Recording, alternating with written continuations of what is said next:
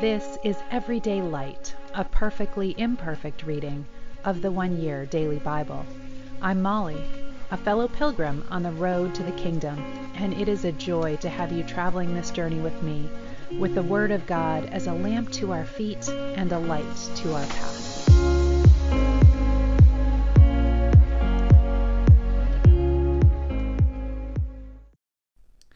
Welcome. This is the One Year Bible reading for March 10th, and we begin today in Numbers at the beginning of chapter 14.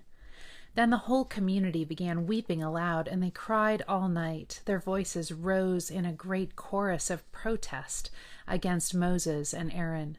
If only we had died in Egypt, or even here in the wilderness, they complained.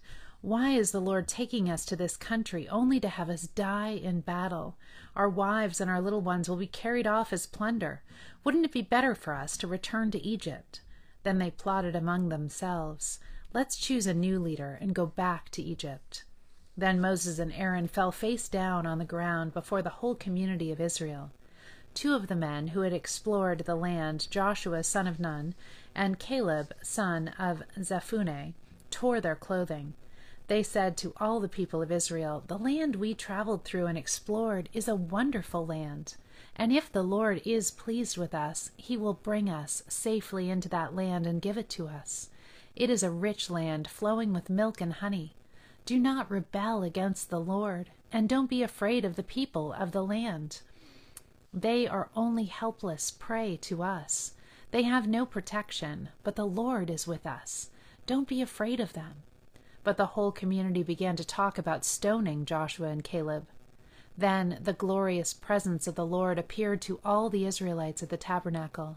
And the Lord said to Moses, how long will these people treat me with contempt? Will they never believe me, even after all the miraculous signs I have done among them? I will disown them and destroy them with a plague, and then I will make you into a nation greater and mightier than they are. But Moses objected. What will the Egyptians think when they hear about it? He asked the Lord. They know full well the power you displayed in rescuing your people from Egypt.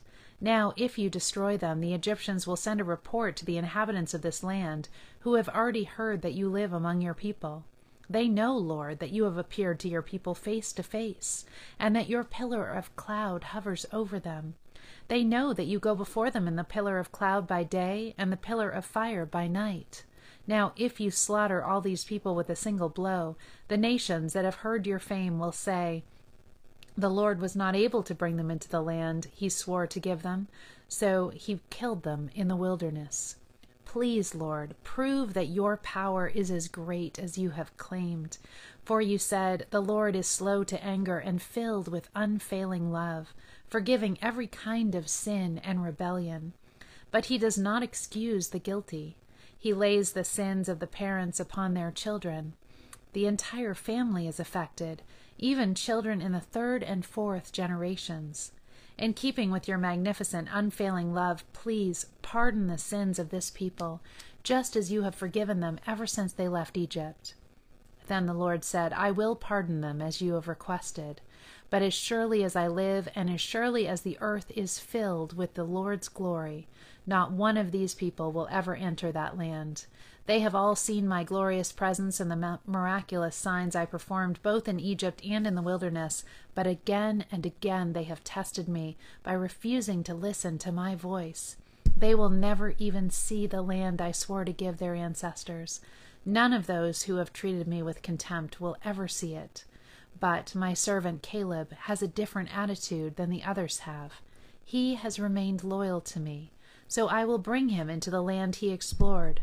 His descendants will possess their full share of that land. Now turn around and don't go on toward the land where the Amalekites and Canaanites live.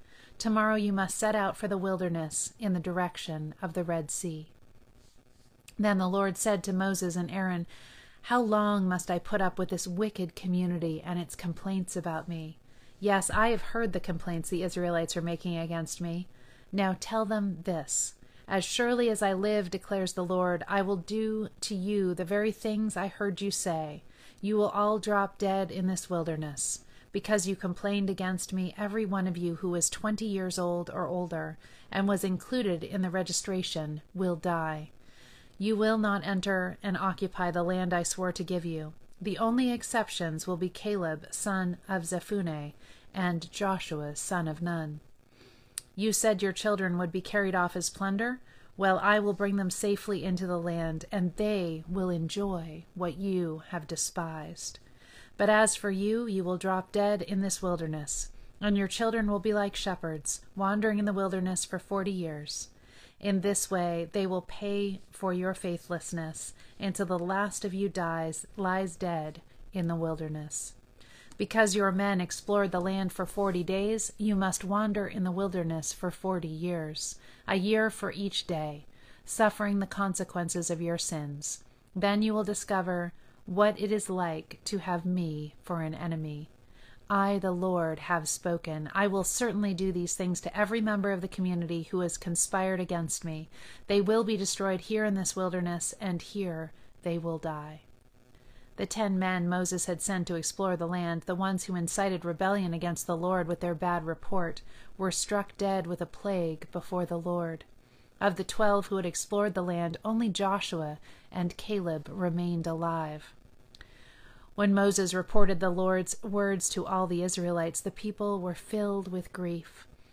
Then they got up early the next morning and went to the top of the range of hills. "Let's go," they said. "We realize that we have sinned, but now we are ready to enter the land that the Lord has promised us."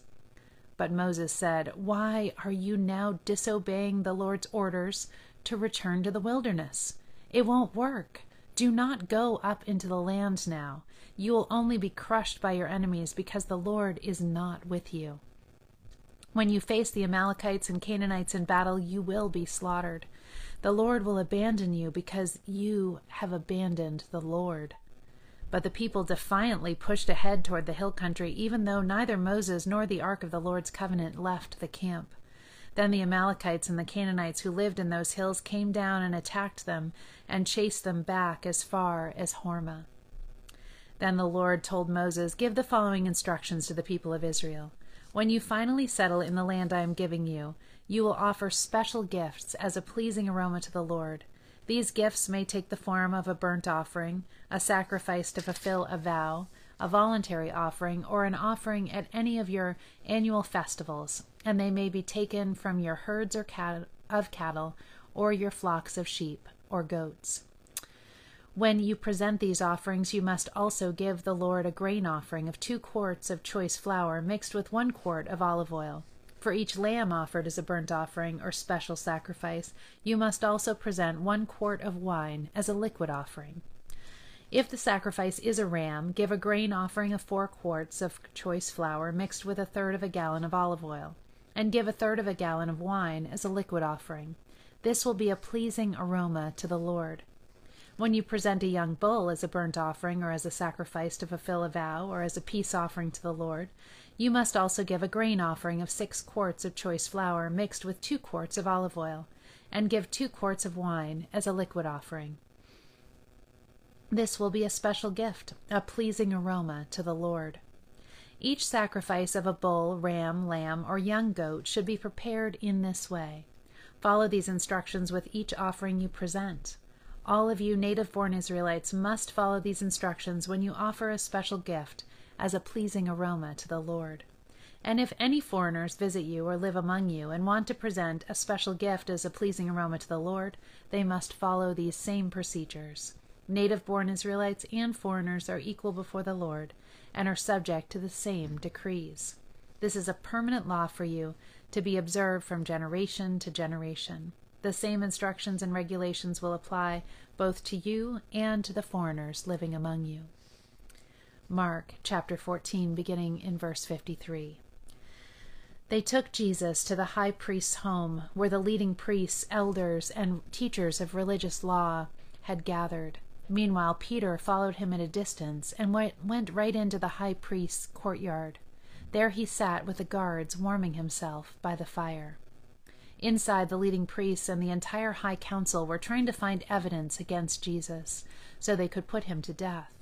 But they couldn't find any. Many false witnesses spoke against him, but they contradicted each other. Finally, some men stood up and gave this false testimony. "We heard him say, 'I will destroy this temple made with human hands, and in 3 days I will build another made without human hands.'" But even then, they didn't get their story straight. Then the high priest stood up before the others and asked Jesus, "Well, aren't you going to answer these charges? What do you have to say for yourself?" But Jesus was silent and made no reply. Then the high priest asked him, "Are you the Messiah, the Son of the Blessed One?" Jesus said, "I am. And you will see the Son of Man seated in the place of power at God's right hand and coming on the clouds of heaven." Then the high priest tore his clothing to show his horror and said, "Why do we need other witnesses? You have heard his blasphemy. What is your verdict?" "Guilty," they all cried. "He deserves to die."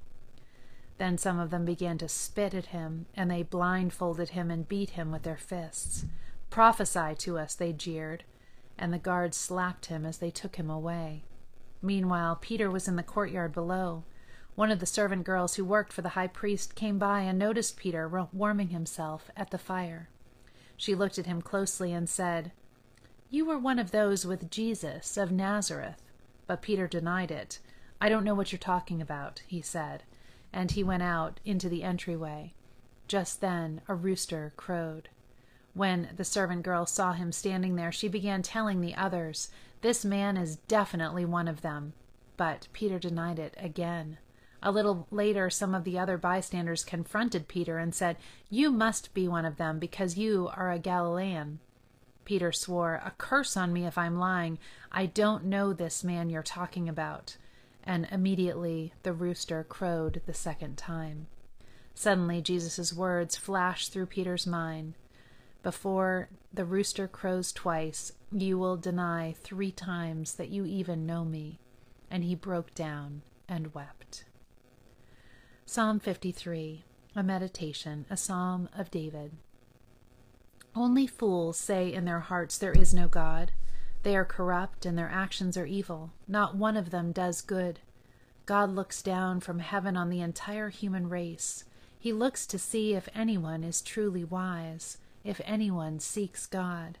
But no, all have turned away. All have become corrupt. Not one does good, not a single one. Will those who do evil never learn? They eat up my people like bread and wouldn't think of praying to God. Terror will grip them, terror like they've never known before. God will scatter the bones of your enemies. You will put them to shame, for God has rejected them. Who will come from Mount Zion to rescue Israel? When God restores his people, Jacob will shout with joy, and Israel will rejoice. Proverbs 11:4. Riches won't help on the day of judgment, but right living can save you from death. And to end, I want to finish Elisabeth Elliot's thought on this acceptance of suffering, and she turns to the 16th Psalm to sum up what she's trying to say. The psalmist says, "What shall I render unto the Lord for all of his benefits to me?" Verse 12. And I was reading this one day when I was so overwhelmed with gratitude for all the blessings of my life that I was just sitting in a chair looking out over the ocean, and I was looking at this magnificent view in a very comfortable room and just saying, "Lord, I don't know how to thank you. How can I say thanks?" And I opened my Bible to this verse where the psalmist says, "What shall I render?" And then I saw that the next verse is, "I will take the cup of salvation." What shall I give to you, Lord? And the answer is, I will take the cup of salvation.